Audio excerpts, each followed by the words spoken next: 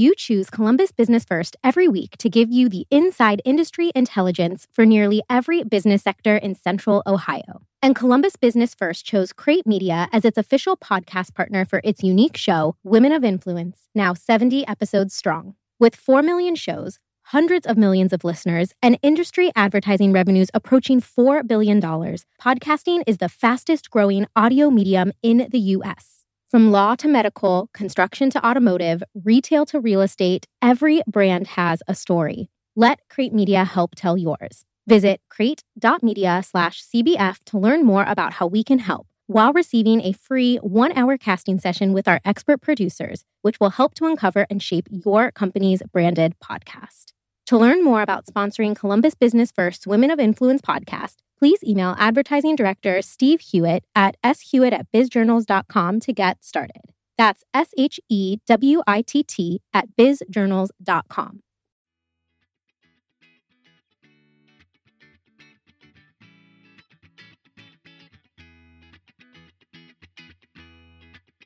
Hello, everyone, and welcome to Columbus Business First's newest episode of the Women of Influence podcast. I'm your host, Emily Bench, and this podcast features a sit-down chat between me and some of the sharpest and most successful women executives in Columbus.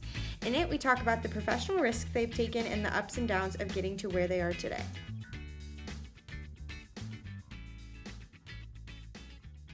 With us today on the Women of Influence podcast is Becca Apfelstadt, co-founder and CEO of TreeTree. Becca, thank you so much for coming. Thank you. It's a pleasure to be here. Yeah. Becca co-founded TreeTree because she's really passionate about agency life. It was the middle of the recession, and she wanted to see where she'd end up if she started with a different model.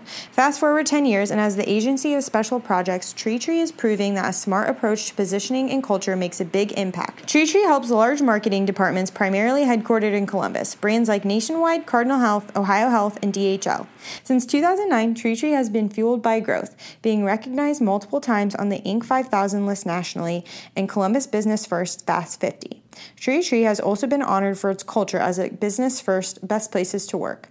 TreeTree is woman-owned, woman-led, and is an active certified women's business enterprise. Well, thank you so much for coming. I'm so excited to talk to you about TreeTree. It seems like, especially what I just stopped on, woman-owned, woman-led, and certified woman business enterprise. That's like all this podcast is about. So I'm really excited to talk.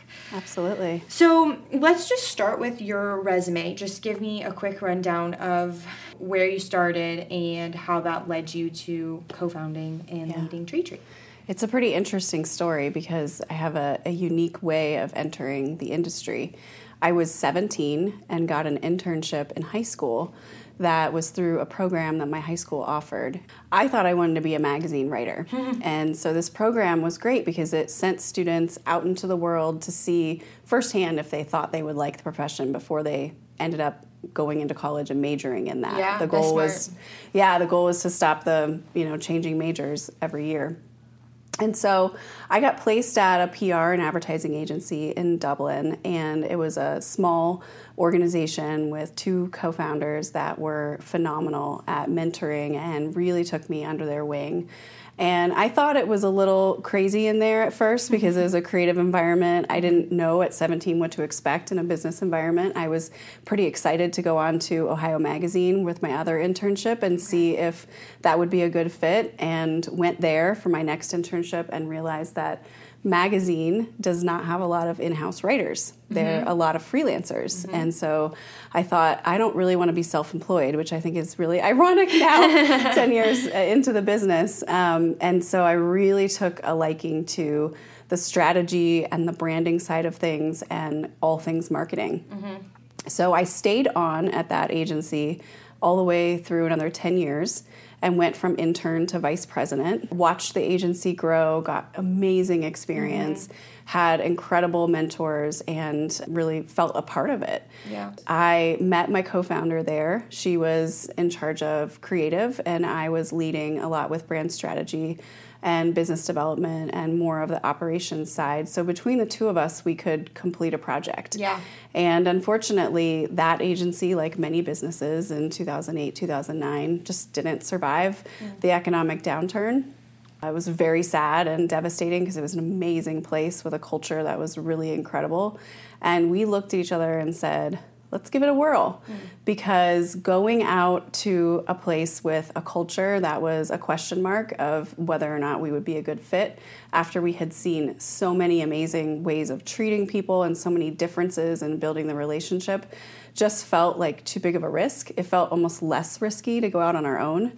And so this 6-month experiment of sorts has turned into 10 years of growing a company, and it's been thriving. Wow. So I feel really fortunate that I had the guts and bravery along with my co-founder to step out and make that leap. And somehow we landed, even though it was really hard in the beginning, and starting a business in the recession is no joke. Yeah, talk to me about that. What was that like? Well, I mean, professionally it was hard because we're in marketing and communications, which is often one of the first things to get cut.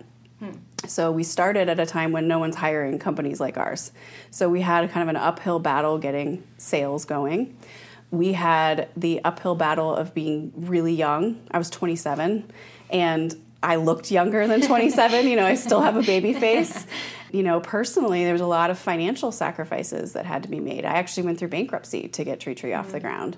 It was just it was a scary time. What's going to happen and how's this all going to work out? My co-founder had 2 young children and a family, and her husband had just started a business. So we were really like Thelma and Louise moment, just flying off the cliff. And we started to plant seeds, and we started to make introductions that led to opportunities, that led to a small project, that led to a bigger project. And before you knew it, 9 months in, we had decided to get an office and really tell the world, we are really doing this instead of just being looked at as 2 people who were maybe kind of trying to be consultants for a while but might take a full-time job. We wanted to show how serious we were. So getting an office was a real commitment point for us. But it was really hard. I mean, we lived on $17,000 the first year. Oh my gosh. Yeah. What was going through your head during that time? Were you like, this is absolutely worth it? Or were you doubting things? It was exciting. It felt like I knew I was taking a big risk. But it felt riskier almost to just go work somewhere else where I wouldn't be able to influence the culture in the way I wanted. And I believed in the 2 of us, and she did too. And there were days where I wanted to quit, or I felt like we weren't growing fast enough, or it wasn't chaotic enough yet. I can tend to thrive on a lot of things going on. And then the moment where it really turned around and we realized we were onto something was when we figured out the positioning and became known as the Agency of Special Projects. Having something different to say to the market and doing for ourselves what we do for clients or what we tell brands they should do, having that point of differentiation, carving it out, trademarking it, going to market with it consistently year after year after year has been an incredible turning point for the company. I mean, you can see in our growth, kind of that moment where we started to launch that, and we really launched the business from there. Yeah. And just so our listeners know, could you kind of explain what the Agency of Special Projects means? Absolutely. We are in an industry where historically agencies will try to go after an agency of record relationship or a contract with a client. And we work on a project basis instead of a contract. So there's no upfront commitment. There's no getting married before we've even gone on a date, so to speak. We work and we earn every single project with an organization because the last was so great. Now, our core purpose is to inspire a higher standard for human relationships. So developing that relationship with the client is extremely important to us. I think we're very good at it.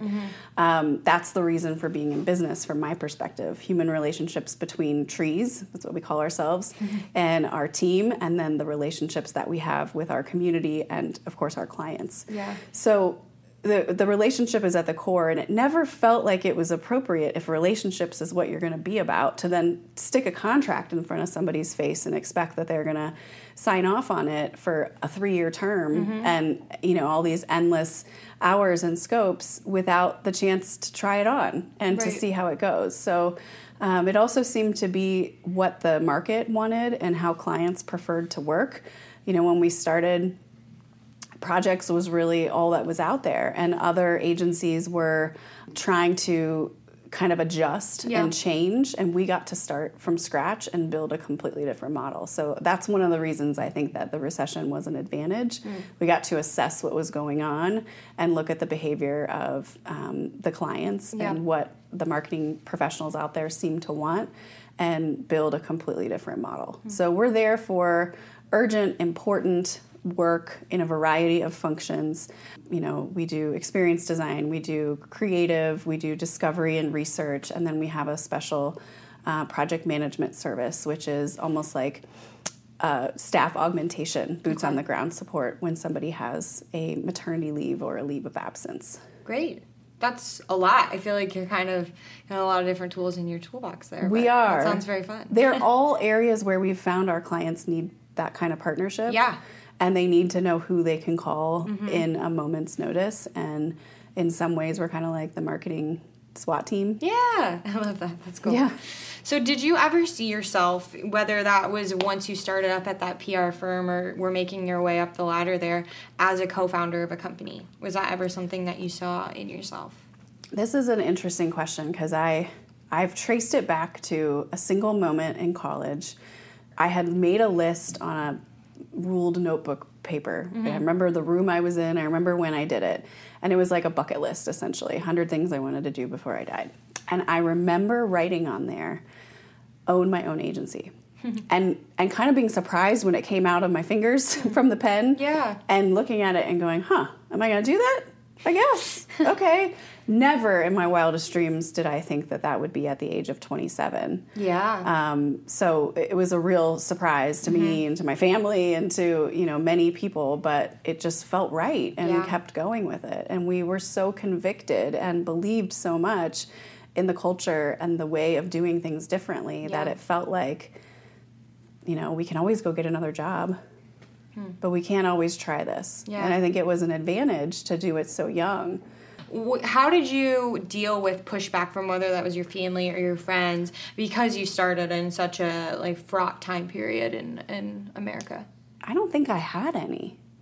I mean, it was interesting. I look back as a parent now and think about my parents' reaction and how supportive they were. I mean, they had to be scared for me. Their 27-year-old daughter is just quit her job and is going through a terrible financial situation to clear the path to be able to start this business that how the heck does she even know how to do that, or what's she doing? Why doesn't she just go get a job? And they never indicated, at least if they felt it, they never indicated that they thought I was crazy. It was more supportive than anything, and I think my business partner had the same experience with her family. Yeah.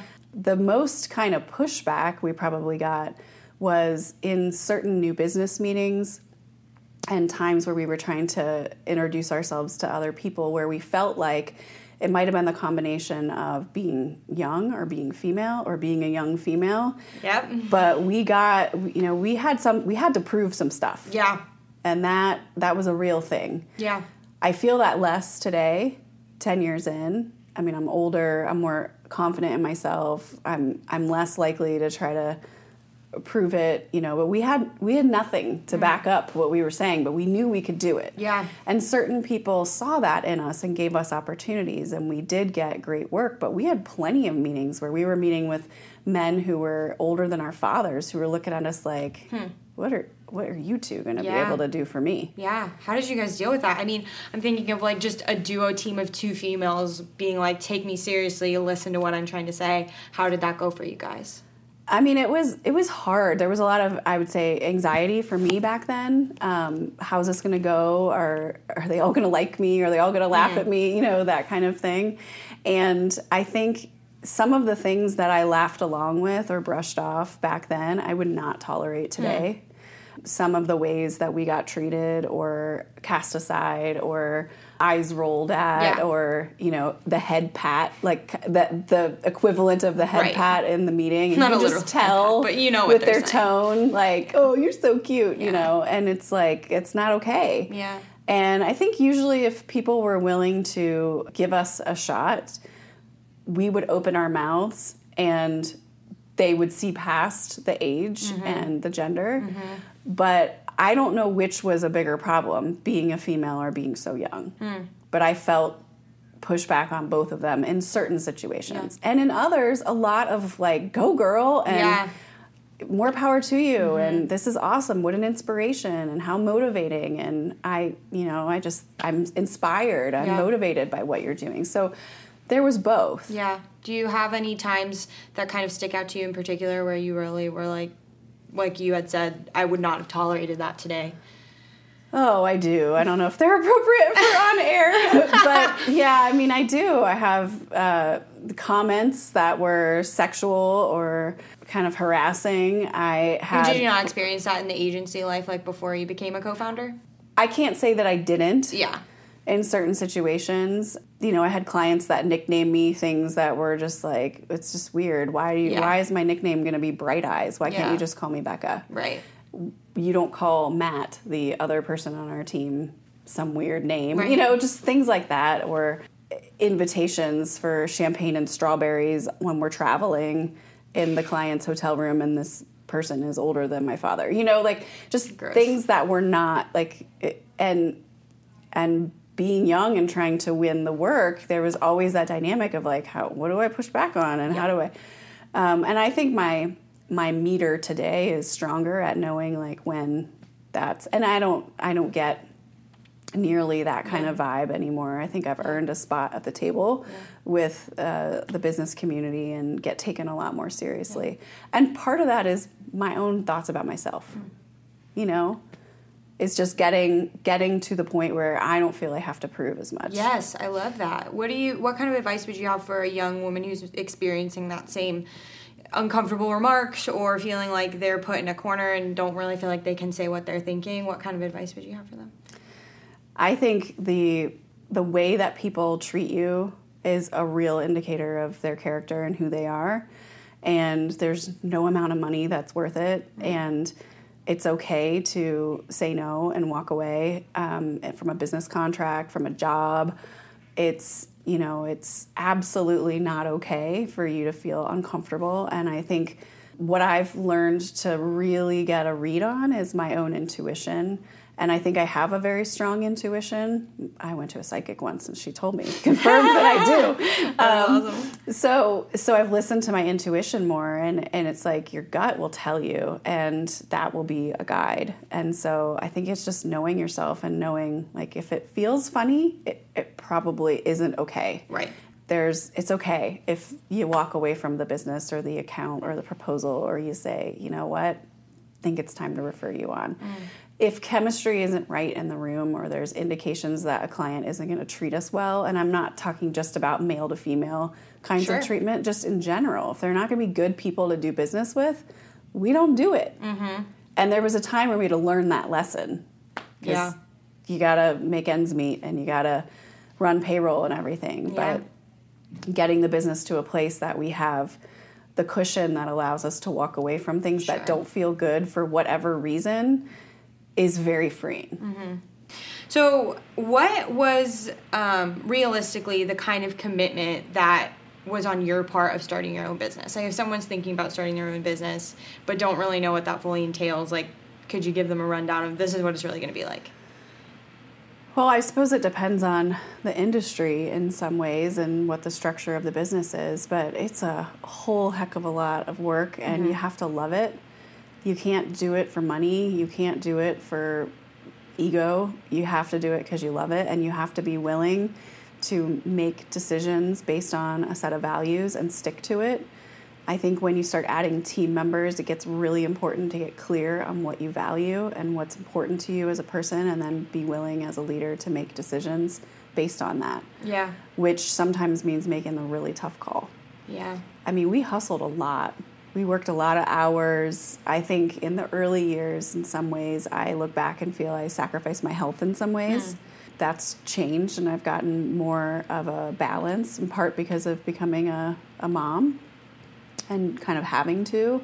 But my body was telling me, like, you're going too fast. Like, the jet fuel is running out. Yeah. And so I don't regret how it happened, because in some cases it just had to happen, but we just kept growing at such a rate. It felt like it was happening to us instead of us, really trying to do that. Yeah. We had years where we grew over 200% in a single year, and it was It was a lot, but feast or famine sometimes, like, go with it. Right. So we went with it. And, you know, the result can be having to figure out how you don't lose yourself in that, or you don't sacrifice things that are important. You still have to be a person. Right. You're no good to anybody if your cup is so empty. Yeah. You're not a good leader. You're not a good friend, partner, spouse. You're not a good, like, client service person or representative of your brand if you're just exhausted. It doesn't set a good example for your team. And so I've worked really hard to set the opposite example of the most recent past few years, that you can have a successful business and you can have a life too. Yeah, I hear so often from women co-founders who have been on this podcast, or just, you know, in general, who I talk with for my job. They always say that when things were starting out, it was just so crazy and they didn't take care of themselves. Do you feel like there is a realistic way for someone to start a company while also having enough balance in their life that they can take care of themselves? Or is it like you have to sacrifice for a little bit to get to that point? I mean, I think there's going to be some sacrifice no matter what, especially in the very beginning. There's no one else to do the work. Mm-hmm. So the client calls, the deadline changes, it's on you. Yeah. You know, we had times where we had to make a hard decision and let someone go for an ethical reason in the middle of a deadline, and there was no one else to do the work, and it meant the two of us sitting there for 16 hours straight and finishing the deadline, because it's our name, it's our reputation, it's our client, and that is going to get done, and it's going to get done well. Yeah. And it would have been the easier choice to decide to just, like, overlook it, but that's not okay. You know, we had to have principles and stand on them. So, and I think it depends on how fast you want to grow. Mm-hmm. Obviously, from Tree Tree's bio, you can see that women-centric leadership is an important aspect of Tree Tree. How does that work? How do you make it work? When you say, you know, we are women-led, what does that mean? Obviously, you're a woman and you've co-founded the company, but What does that mean? We have an all-female leadership team, and it's not that we've decided up front that that's how it should be. It's just how it happens to be. And we work really well together. So it's myself and Rachel Hillman, our group account director, and Megan Myers, our group creative director. So we each run kind of areas of the business and work on guiding the culture and the company forward. So that's what we mean by women-led.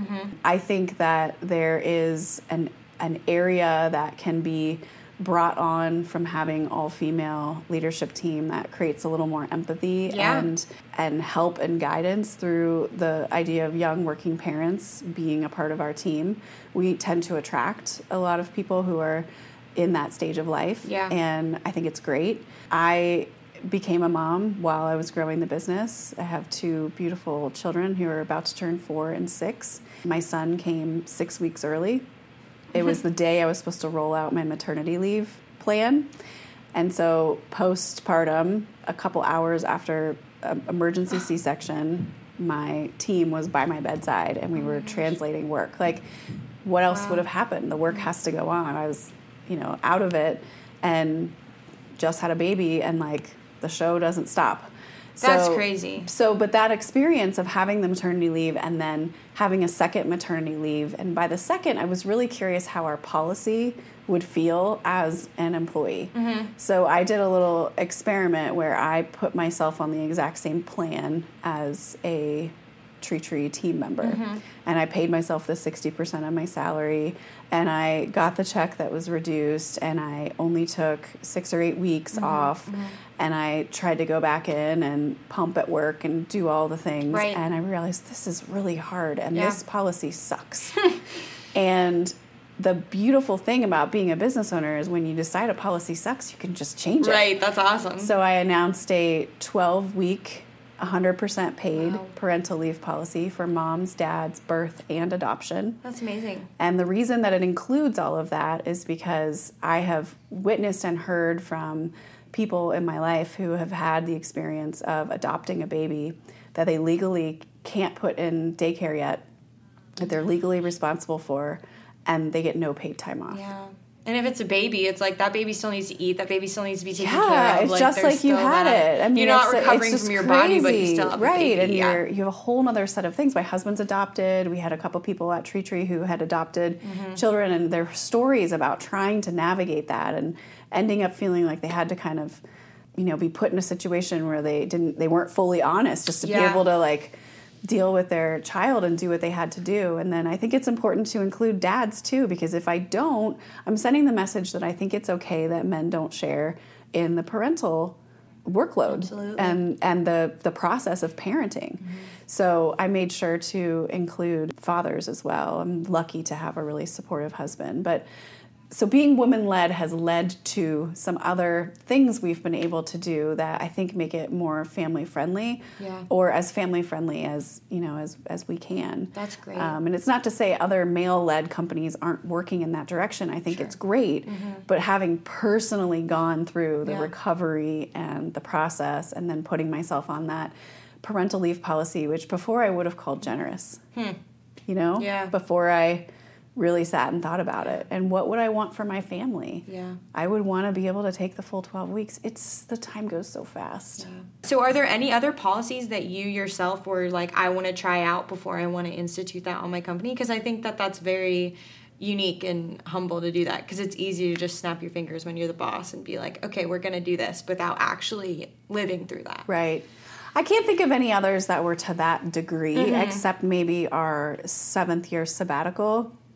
I had the experience of taking 2 weeks straight in a vacation and realized the enormous brain break that happens and how refreshed. 1 week you're like, all right, I already have to go back. Right. Like it's not enough. Barely settled in. Right. You're kind of turning off, and then you got to come back and wake it all up again. I had done that, and I realized, man, how are other people going to take 2 consecutive weeks off? Like I have the luxury of doing it, but how would other people on my team? I want them to have that experience. And so I developed a policy called our 7th year sabbatical, and people on their 7th year get 2 weeks that they have to take consecutively and $2,000 to travel, to do something that they learn. It's not meant to be like stay at home and bank the $2,000. Like you're supposed to spend it and go somewhere or do something, take a class, paint pottery for 2 weeks, like go to Europe or backpack in Thailand, whatever floats your boat or interests you. And that's awesome. We have our first person hitting that mark this year. year. 10 years, Nikki Calvaruso is going to be our first person to doing? have this. I don't think she's fully decided yet, but everybody talks about it a lot. Oh, yeah, like when it gets to 7 years, Yeah, people want to know what she's going to do, so and cool. she's been planning with her husband, because, of course, you have to be able to get that person off of work long enough, too. So that's on top of, like, their PTO that they would have. That's incredible. Yeah. So cool. Yeah, so it's really fun. Super random question. How did you come up with the name Tree Tree? It's a fun story. I got a bonsai tree as a gift, and my parents are both horticulturists, and my grandfather was chief of forestry for the state of Ohio. Wow. So there's all kinds of green thumbs in my family. Do you have a green thumb? I do now, but in my 20s when this happened, I was like desperate to just keep this little plant alive, because bonsais are beautiful and they're also really expensive. Yeah. So I felt like, are they tropical? Gosh. Okay. I don't think so. Okay. They're sensitive. Like you have to Mr. Miyagi them. Yep. There's a lot of grooming and the right amount of water and draining and So they're a little finicky, and I killed this thing. And the very day that we decided to start the agency, I came home and it was a really hard day, and I walked past this dead little tree, and I thought to myself, I need to throw that thing away. But I did a double take. I'm not even kidding. And there were little blossoms on this dead tree coming out. And I just had this whole thing go through my body. Like, it was inspiring. If this little tree could make it, we were going to be just fine. Yeah. So we named ourselves after the little tree that could. I love that. That's so cool. Thanks. So as the boss of Tree Tree, what is your leadership style like, and how does that work at your company? I wish you could ask my team that. I don't know. I try really hard to be a good human. I try really hard to be fair, to be approachable. I spend a lot of time making sure that my team knows what I stand for, what the business stands for, and what I expect of each of them. And so I'd like to think people know where they stand with me. I think that's important. There's not confusion or a cloud of mystery around that. We all get work done faster, and we feel better in working together if we don't have to wonder what's going on. And I would say, some people have described me as kind of goofy. Like, I can be really serious, but I also have this goofy side, and it's not unusual for me to do a happy dance where I literally jump around and jump up and down or run through the office screaming and high-fiving everybody. I mean, I can get very excited and animated. Yeah. So I think people enjoy seeing that side of me, like that it's not all glasses on, spreadsheets out, Right. discipline, focus. It's enjoying it too. Yeah. I mean, this is a joy. It's a gift to be able to work with all of these people in our beautiful office, help our clients, and have the freedom to help make a great place for them. Yeah. And that matters so much to me. Yeah. Do you feel like you have more freedom to be yourself as a co-founder starting your own company, or do you feel like you would have the same kind of personality in an office if you were still the vice president of the former company you were at? I think Tree Tree is such a part of me. I think marrying my husband and starting Tree Tree is when I became myself. You know, our wedding song there's a line in there that says, I sat down beside you and I became myself.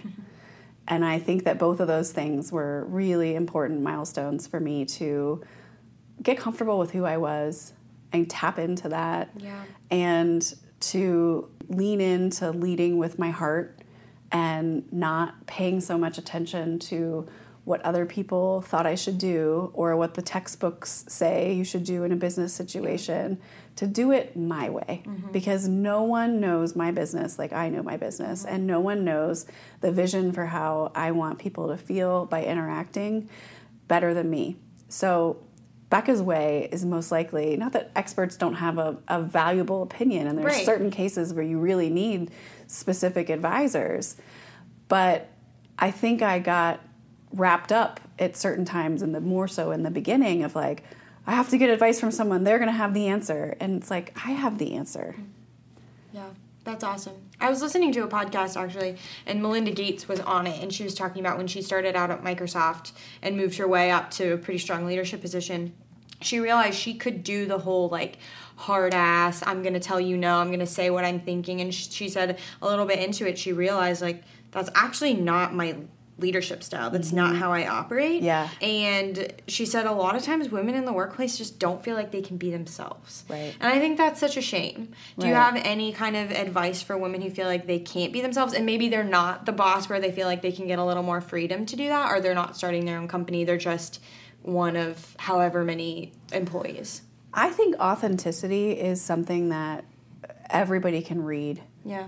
We all know when somebody is not being genuine to who they are. You can tell when people are comfortable in their own skin and they're honoring who they are and they're willing to speak their mind and have an opinion. So I think my advice would be to figure out who in the organization is a safe place to try that out, and watch how pleased you are with the reaction when you do. That it will feel freeing to you. There will be a blossoming that happens and a more strong conviction to do it again and try with someone else and try with someone else and try with someone else and kind of come out of that feeling of I'm supposed to be this way. You can't be somebody else. You are Emily. I am Becca.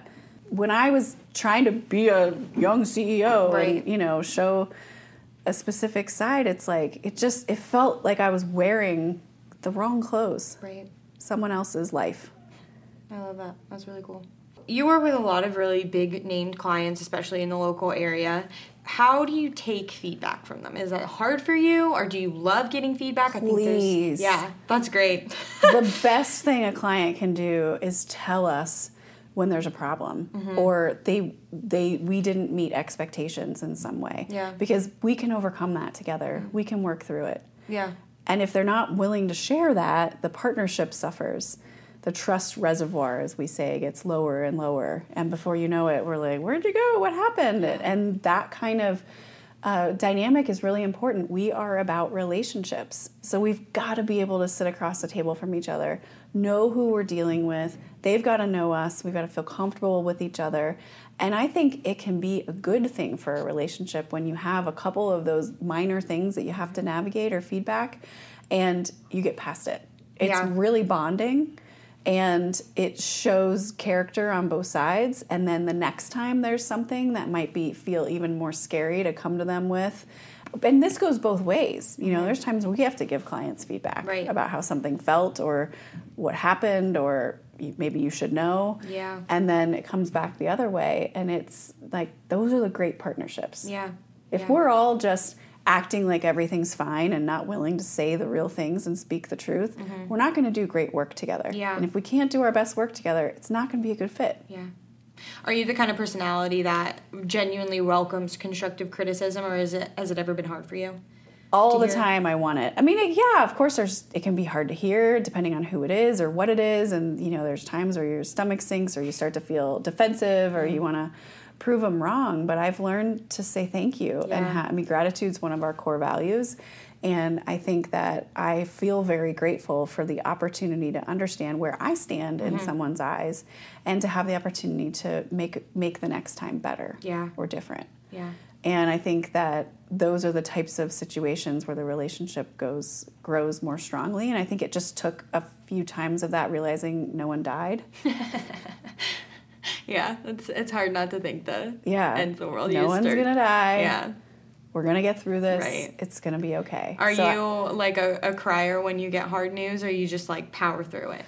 I'm not a crier when I get hard news. I'm a crier when I get really emotional about, like I cry during toasts at the holiday party. I cry when I'm overjoyed with the team. I cry when I'm upset about something that happened and just feel like defeated or upset about it.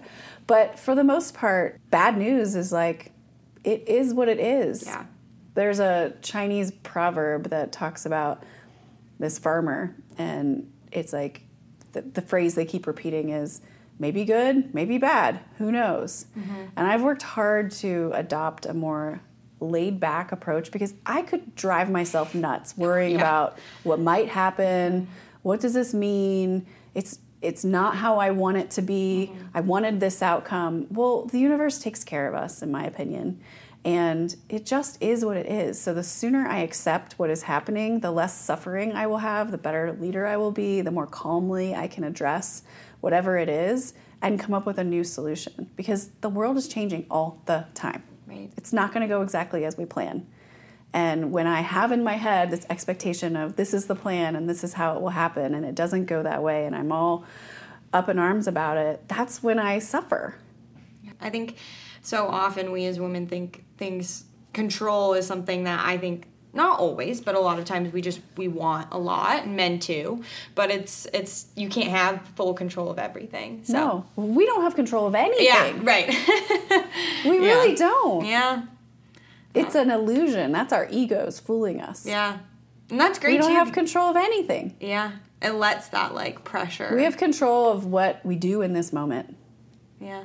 We don't have control of anyone else's response, reaction. We don't have control of what's going to happen with the weather. We don't have control of all the things that are possible obstacles. Yeah. And so we just have to have faith that we're making the right decision and we're good people and we're doing what we can with the information we have and that the next right thing will present itself. Yeah. That's awesome. So our last segment is our quick hit section. So I'm just going to ask you a couple questions, and I just want you to tell me what you're thinking when I ask. So what's the biggest myth about being a female executive? That I must be sacrificing something in my family. People feel badly.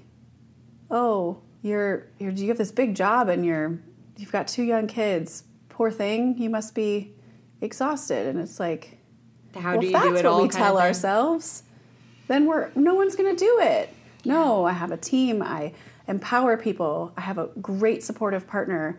We live in a city with 2 sets of grandparents. We're blessed with a nanny who loves our children like her own. And they have school and teachers and a whole network that love them. Yeah. And we ask for help for what we can't do.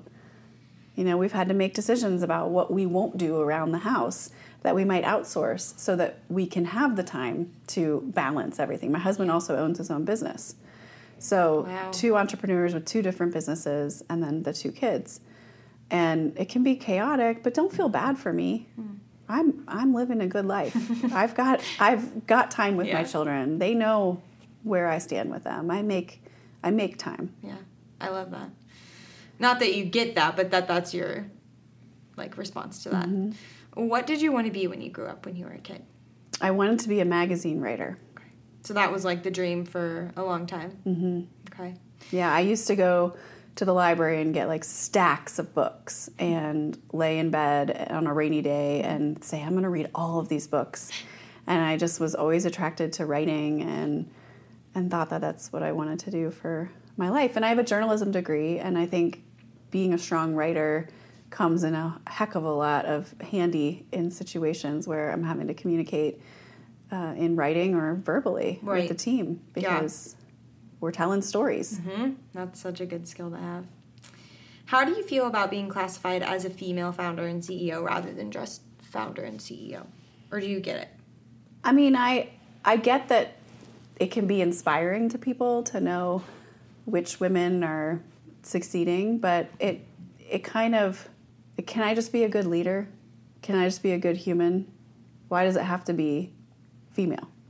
I don't spend a lot of time thinking about it myself. Like, I'm a female doing this. Mm-hmm. Oh, I must have this uphill battle. I'm just me doing these things, and I struggle with the same things that every leader does. Yeah. Every CEO, every business owner, it's all the same. Mm-hmm. Now, I also know statistically it's very rare that I would choose to do this, that I would have success at it, that I would still be in business after 10 years. So I see why there's attention drawn to it, but I prefer to just be me. What do you know now that you wish you knew at 17 when you were starting that first internship?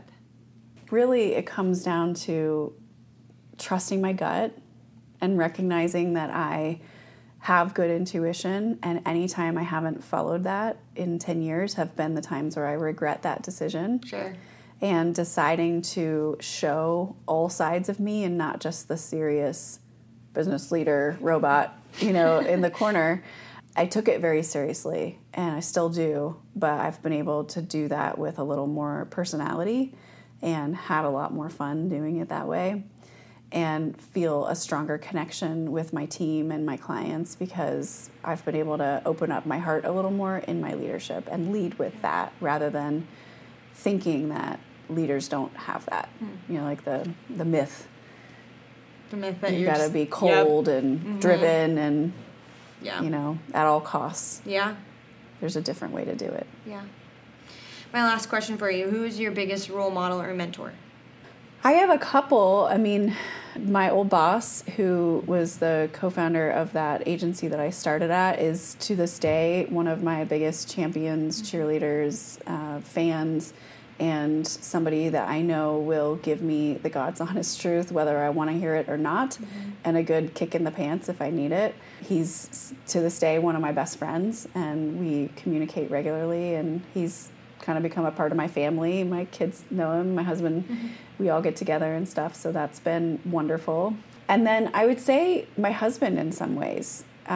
He is somebody who has been there in the darkest times, the hardest times. We started dating 6 months after TreeTree was founded. Wow. So he's been there from the very beginning. And I remember times where I wanted to give up, or I felt like, this is just so hard. What am I doing? And he would have this very pragmatic look at it. He can be very practical and logical. With that, take all the emotion away and just say, well, it seems to me your problem is you just need to sell more. And it was like, oh, yeah. So I put all the energy of should I leave, should I quit, should I whatever, into selling more. And all of a sudden, it blows up. And it's like he's my mentor to never give up. Yeah. And just that rock and reminder that, like, you just got to keep going. Yeah. That's awesome. Keep going, you keep going, you keep going. Cool. Well, that's it. Thank you so much for coming. I really appreciate getting to talk. It was really fun.